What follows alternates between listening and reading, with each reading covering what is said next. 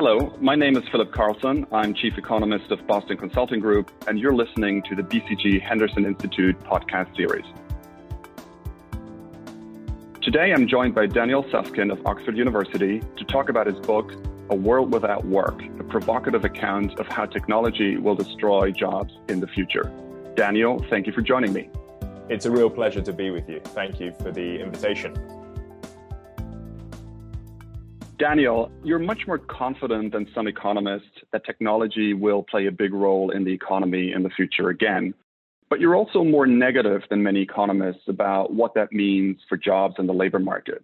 So essentially, unlike in the past, where displaced workers found new types of work, you say that machines will incrementally take all our places. Can you explain to our listeners just briefly why you're so convinced that AI and other technologies will lead to structural technological unemployment? Yes. I mean, I should say that anybody who picks up the book expecting a sort of dramatic account of some looming technological big bang after which everyone wakes up and finds themselves without work, they're going to be disappointed, because that isn't what I think is going to happen. Work is going to remain for some time to come. What I worry about is, because of the remarkable technological changes that are currently taking place, that as we move through the 21st century, more and more people, for different reasons, are going to find themselves unable to make the sorts of economic contributions to society that they might have hoped or expected to make in the 20th century. So it's a less dramatic and less sort of cinematic story, but I don't think it's any less a distressing and any less a troubling one. You talked about the substituting effect of technology, which displaces workers, but in the past, you say technology also helped in a complementing way. But that complementing force you describe in the book is dying out as machines become more capable. And so I think this is your main narrative of why work will structurally disappear. I wonder, there's another way of looking at the future and the labor market, which is more about income and the flow of income. Isn't it true that even in a world of, a few very dominant firms that run the machines and own the machine, that income that they have, the capital owners of those machines, that income still has to be spent. So unless they hold it in cash, it has to go into something, even if it's invested, that will lead to asset purchases. That's somebody else's income. And ultimately, it should find its way into some form of demand for labor. And that may be different types of labor, something that we may be not thinking of today, probably more personalized, more bespoke services, goods, things like that. So I agree entirely with your first observation that this is the sorts of ideas that I'm trying to make sense of are very closely related to questions of inequality. And I partially agree with the second observation, which is that inevitably some of the income that flows to those who own the capital, the increasingly capable systems and machines in the future will perhaps be spent on certain types of labor. My concern is not that there won't be any demand for labor. The concern is that there might not be enough demand to provide employment for everyone who wants it. So let me just pause there and go back to that first observation. Today, there are some who are dismissive of the idea of technological unemployment as a sort of threat that lurks in the distance that we don't really need to worry about. And the argument I make in the book is that that is a mistake, that technological unemployment is very closely related to economic inequality. I don't think it's a coincidence that worries about automation are intensifying at exactly the same time as worries about inequality are growing. They're very closely related. Today, the labor market is the main way that we share our income in society. For most people, their job is their main, if not their only, source of income. The inequalities we see around us today, where some people get far more for their efforts than others, show that, in my view, this approach is already creaking. And technological unemployment is just simply a more extreme version of that story, where some people get nothing at all in return for their human capital, for the skills and capabilities that they have. But of course, the other part of the story is that the economy isn't just made up of human capital. It's made up of traditional capital, and it's made up of all the sorts of advanced types of capital, the systems and machines that occupy me in the book. And those who are fortunate to own that capital are likely to find themselves rewarded in the 21st century. So fundamentally, And this goes to the second point. I see the economic challenge of the 21st century being a challenge of distribution. How do we share our income in society when our traditional way of doing so, paying people for the work that they do, might be less effective than it was in the past? Let's zoom in on the inequality issue. I think reading your book, it often sounds as though technology inevitably accrues, the gains of it inevitably accrues only to capital owners. But technology is also massively deflationary, already has been, always will be. So in a world where machines produce machines that are self-tuning down the line, we see a massive deflationary force, I would say, that raises real incomes. And so if that is the case, the gains from machines are more widely distributed than just accruing to capital owners, which would be the case if it's not deflationary.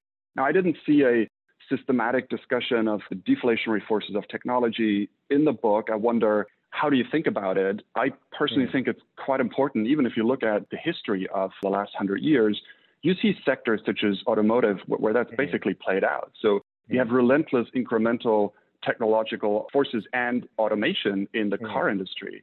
And it's not as though Ford and VW and Toyota were, massively profitable today. Instead, prices have come down. We have cheaper, better, safer transportation. So some of the gains have been shared out with society at large.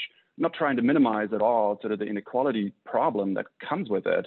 But I wonder if it's a little more evenly distributed than it may sound when you think about machines doing everything. It's such an interesting observation, and it isn't, as you say, one that I explore in a systematic way in the book. I suppose my reaction to that observation that there are, in a sense, two sides. There's two things going on here. On the one hand, nominal wage incomes might fall, but on the other hand, real incomes might increase to offset that, given the sort of deflationary pressures that you're describing. My reaction to it is, and I'd be interested to know, perhaps from work that you've done or work that you've read, my understanding is that while it's certainly true that for many consumer goods, whether it be cars or indeed consumer electronics and so on, we have seen the price of those sorts of things fall. For other things like education and healthcare, for instance, particularly in the US, the price of those things has risen quite significantly. So it's quite a sort of a mixed picture there. But I suppose that in the sort of medium run and in the longer run, the concerns that I have about technology, in my view, just overwhelm those observations about the price of things falling. That's all very well for those who have a good enough nominal income to spend.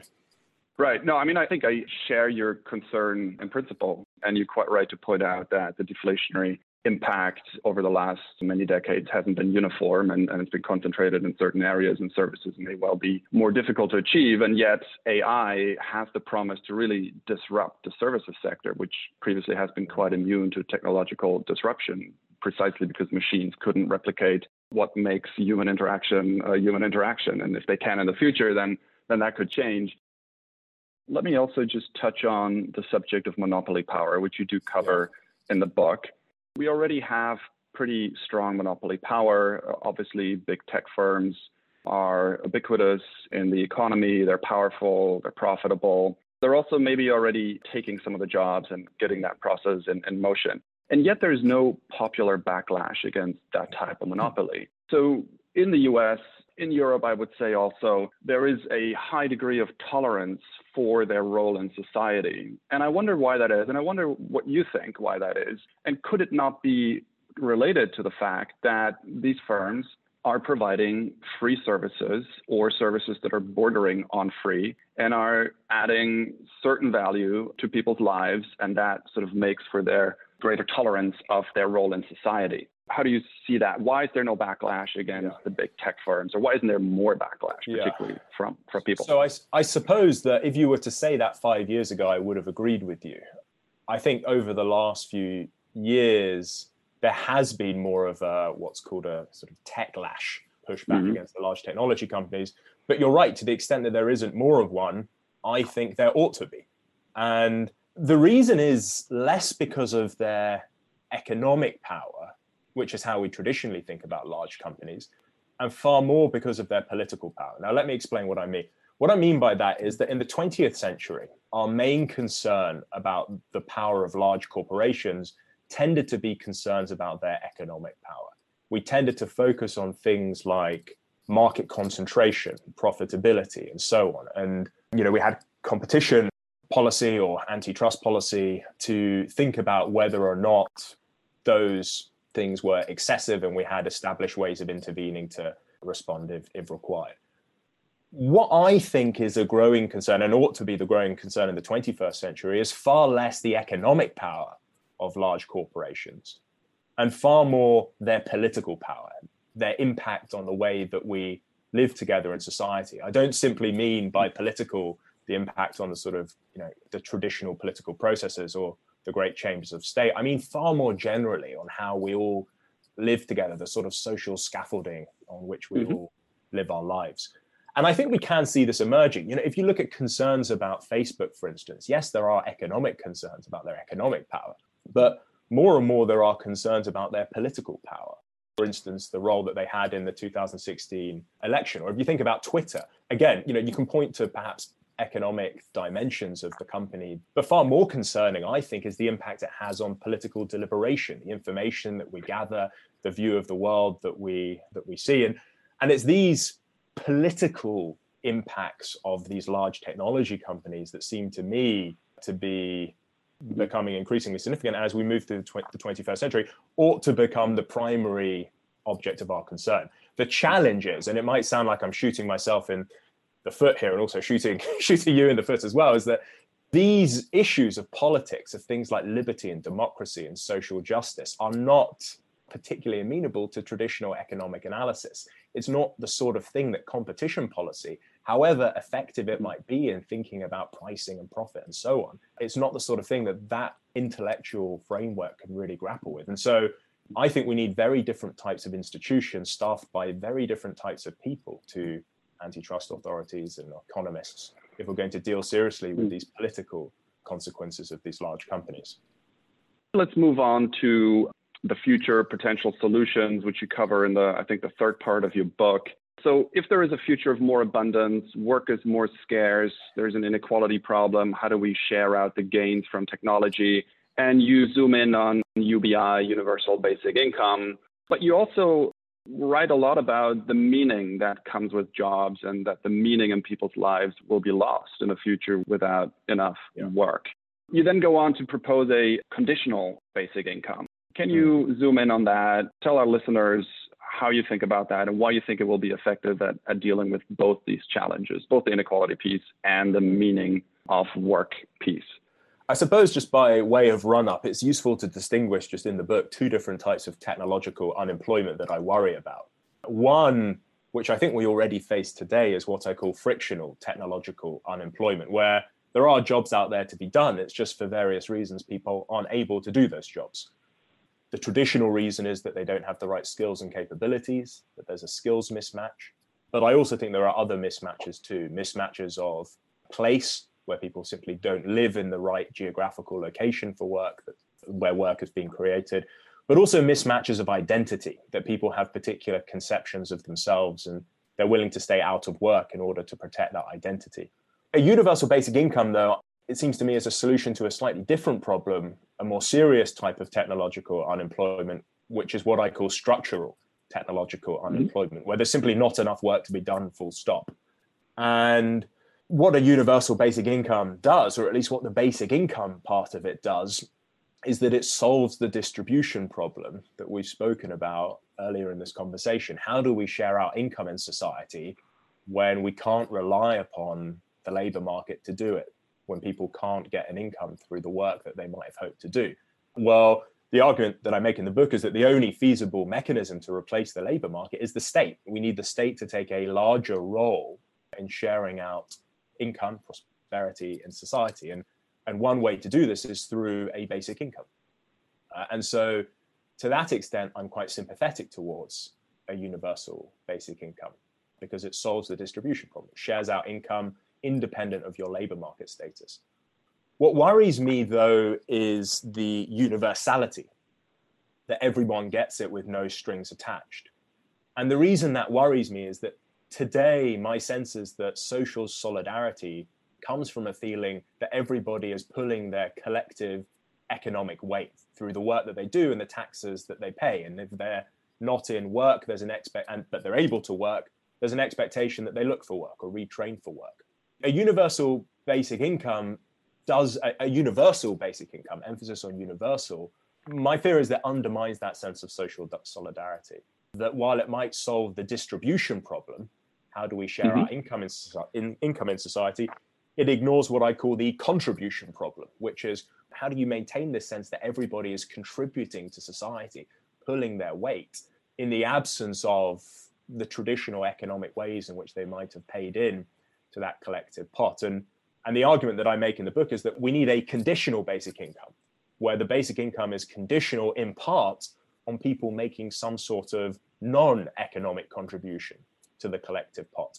Now, that might sound a bit radical, but actually, look around us and we already see a sense of what that might look like. So today in the UK, for instance, 15 million people volunteer regularly each year. So that's about half the total number of employees in the UK. Huge number of people doing what's often thought to be socially valuable activity, but not receiving a wage in the market in return. That sector, I think, is estimated by Andy Haldane at the Bank of England to be about £50 billion a year, so same ballpark as the entire UK energy sector. So that's the sort of activity, I argue, that we could perhaps recognise as being socially valuable and important in return for a basic income. And that's why I think the conditionality is so important, and why I argue for a CBI rather than a UBI. How does that square with the other problem you identify, which is the meaning of work? People derive a lot of personal satisfaction from what they do, and they see a lot of meaning in their lives defined by what they work and how they work. In a CBI world, if essentially your community makes demands on your time in return for the income you receive, that meaning, though, would come through somebody else defining what is meaningful. So it's not so much a matter of personal choice, perhaps, at that point. So it's quite different from volunteering, isn't it? It's what's needed on the community side, and then it's put on you as a request, isn't it? Yeah. And so what you're getting at here is, and this is the final chapter of the book, there is a big piece of thinking for us to do collectively as a society about the relationship between work and meaning. The threat of technological change, as you say, it isn't simply that it will hollow out the labor market and provide people without an income, but that it might also hollow out the sense of meaning and purpose that some people have in their lives. And so we need to think very carefully about this relationship between work and meaning. The argument that I make is that if we do find ourselves in a world of structural technological unemployment, then people won't simply be able to spend their spare time as they see fit. Their spare time will be divided in two parts. That part, exactly as you say, that the sort of community or society demands of them, that they have to spend their time in a particular way, and then also part that they can spend in their way as well. There's a broader point, which is that one of the things I'm trying to do in the book is interrogate this relationship between work and meaning. That I think it is true that today instinctively many people think there is a strong relationship between work and meaning. But what I try and do is that show that actually for many people today they don't get a strong sense of meaning and identity from their work. That actually the relationship between work and meaning is far murkier than commonly supposed today. And it's also changed a lot over time. If you go back to ancient times, you can find very different relationships between work and meaning. If it's right that these issues, that the future is less and less one about the future of work and more one about the future of spare time, future of leisure, how people spend their times and how people can do that in a way that allows them to flourish, but also in a way that allows them to be seen to be contributing to the community in which they're part. If these start to become the issues, then we've got to have more of a conversation about, these issues about the relationship between work and meaning. I wonder what you think about the feasibility, also from a fiscal perspective, of UBI or a CBI as you propose it. So it seems to me that if technology plays out the way you think, there's going to be higher real growth in the future, which also means there's more real resources for policymakers to pursue. Do you think it becomes eminently more affordable, UBI? And do you think the transition could be quite fast if technology plays out at a pace that it might? I mean, let me make two observations here. One observation is quite how much the debate has shifted around what is fiscally prudent and responsible in the last 6 months. You know, this book was originally published in January at the start of the year. And some of the proposals, for instance, around a basic income were met with suspicion and skepticism about the feasibility. And then a few months later, we found ourselves in a world with less work, not because the robots took all the jobs, but because the virus just completely decimated the demand that so many of those jobs relied upon. And the interventions that we adopted to contain the spread of the virus, you know, made these economic matters necessarily, but, you know, made them worse. You know, Andrew Yang, former presidential candidate, said on Twitter, I should have been talking about a pandemic instead of automation, because there is a real sense in which many of the challenges that we currently face at the moment are precisely the ones that I am writing about in the book. Now, why do I say all of that? Well, because a basic income, quite literally overnight, went from being something that was treated by lots of different corners of the political spectrum as something treated with sort of suspicion and skepticism to being completely mainstream, completely commonplace as a proposal for dealing with this pandemic. You know, the sort of economic debate that dominated the last 10 years in Europe in particular, how austere should we be? It just very quickly felt like it applied to a sort of parallel economic universe that we simply no longer inhabit. Now, why do I say all of that? Because I think we find ourselves in a very different fiscal environment now, with very different attitudes to spending to support the most vulnerable in our societies than perhaps we might have faced 6 or 7 months ago. And that's quite important, I think, to bear in mind. So I think we now find ourselves in a more permissive policy space than perhaps 6 or 9 months ago. The second point I want to make is with relation to a basic income relates to an observation you made in your question. I mean, the book is fundamentally an optimistic one, and it might not have sounded like it from the sort of tenor of our conversation so far, but it is fundamentally an optimistic one.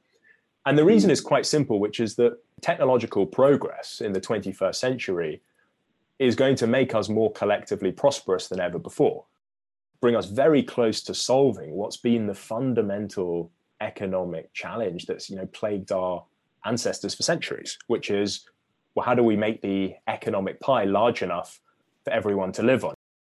So in your book, Daniel, towards the end, when it comes to solutions, you seem to be placing quite a bit of trust and faith in the state and the institutions of the state in implementing and running some of the solutions you propose. But this comes at a time when institutions are politically contested, perhaps as never before. And you even go as far as suggesting a solution for the political power of monopolies by way of I think you call it a political power oversight authority. And I wonder, is this really feasible to think of institutions as being that apolitical when in many countries, including the US, today's monopolies already have a fairly deep reach into the state apparatus, and the idea that they might sort of be apolitical arbiters of society's big problems seems quite optimistic. How do you think about this? So let me take two things in turn. One, the political power oversight authority, I'm explicit there that I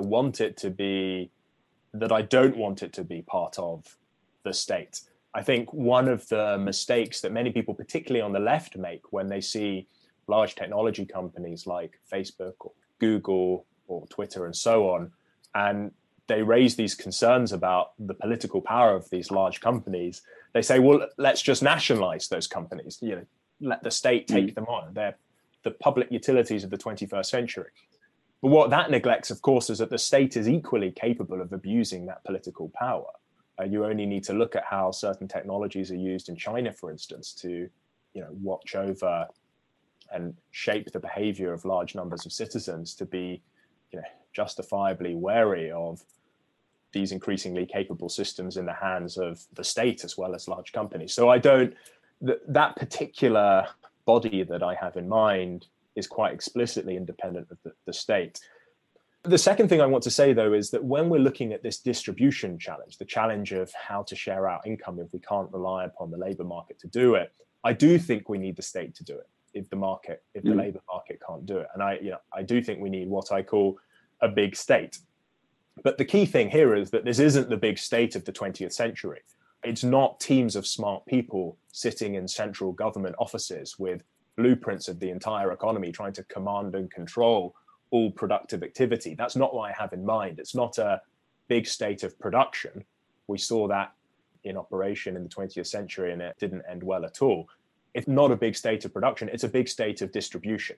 It's a state that takes a larger role in sharing out income in society. And I think that's quite a different and unfamiliar proposition to the role of the state that, or at least the role of a big state that many people are familiar with. So I sort of share, I think we're in more agreement than you might think on that the role for the state that I have in mind is not the traditional one. A final question, Daniel, and this one is about the personal implications of the topics we discussed in your research. I don't know if you have children. I do. I have a first grader and a second grader. Their life expectancy is about 100 years. So all the things we discussed there squarely are in that window of time. So how do you think about those personal implications? What are the best strategies today for that next generation? I mean, currently my kids go to school. They learn much the same stuff I learned and much the same way I learned it.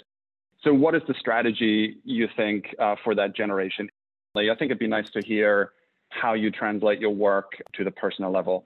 I have a 2.5-year-old daughter, so I spend a lot of time thinking about what the world will look like when she is older. I think it's important to be clear about time horizons here. For now and in the medium term, over the next decade or so, I think the main challenge that we face, at least from a technological point of view, is a challenge of frictional technological unemployment rather than a challenge of structural technological unemployment. There will be work for people to do. The challenge is how we prepare people to do that work. And again, in the medium term, I think our most powerful response to the sorts of changes that are taking place is educational. It's what skills and what capabilities are we providing young people with as they go out into this new world. And very crudely, I say there are two strategies here. Either you try and compete with these systems and machines. You try and do the sorts of things that these systems and machines cannot yet do. And in spite of all the remarkable technological changes that are taking place, clearly there are large realms of human activity that remain out of reach of even the most capable machines. Certain types of problem-solving tasks, certain types of creative tasks, certain types of interpersonal or communication skill, and so on. There's then a different strategy, which is that instead you try and become the sort of person who can build these systems and machines, who's capable of designing and operating and putting to use these increasingly capable systems. If you were to put me on the back foot and say, which of these do you think is the more compelling one if you had to choose, I'd probably say the latter one. Because if we're looking deeper into the 21st century and these systems and machines are just going to become more capable, it seems to me the return to being the sort of person who can design and operate them is only going to increase. I think the challenge for how we currently prepare many young people is that at the moment, if we're honest and we look at educational systems around the world, we tend to do neither of those things, neither compete nor build. In fact, we tend to prepare young people to do precisely the sorts of routine tasks and activities that many of these systems and machines can already do and will continue to be able to do in the future. The most concrete piece of advice is that you face two strategies. You can either compete or you can build. And if on the back foot, I'd go with build.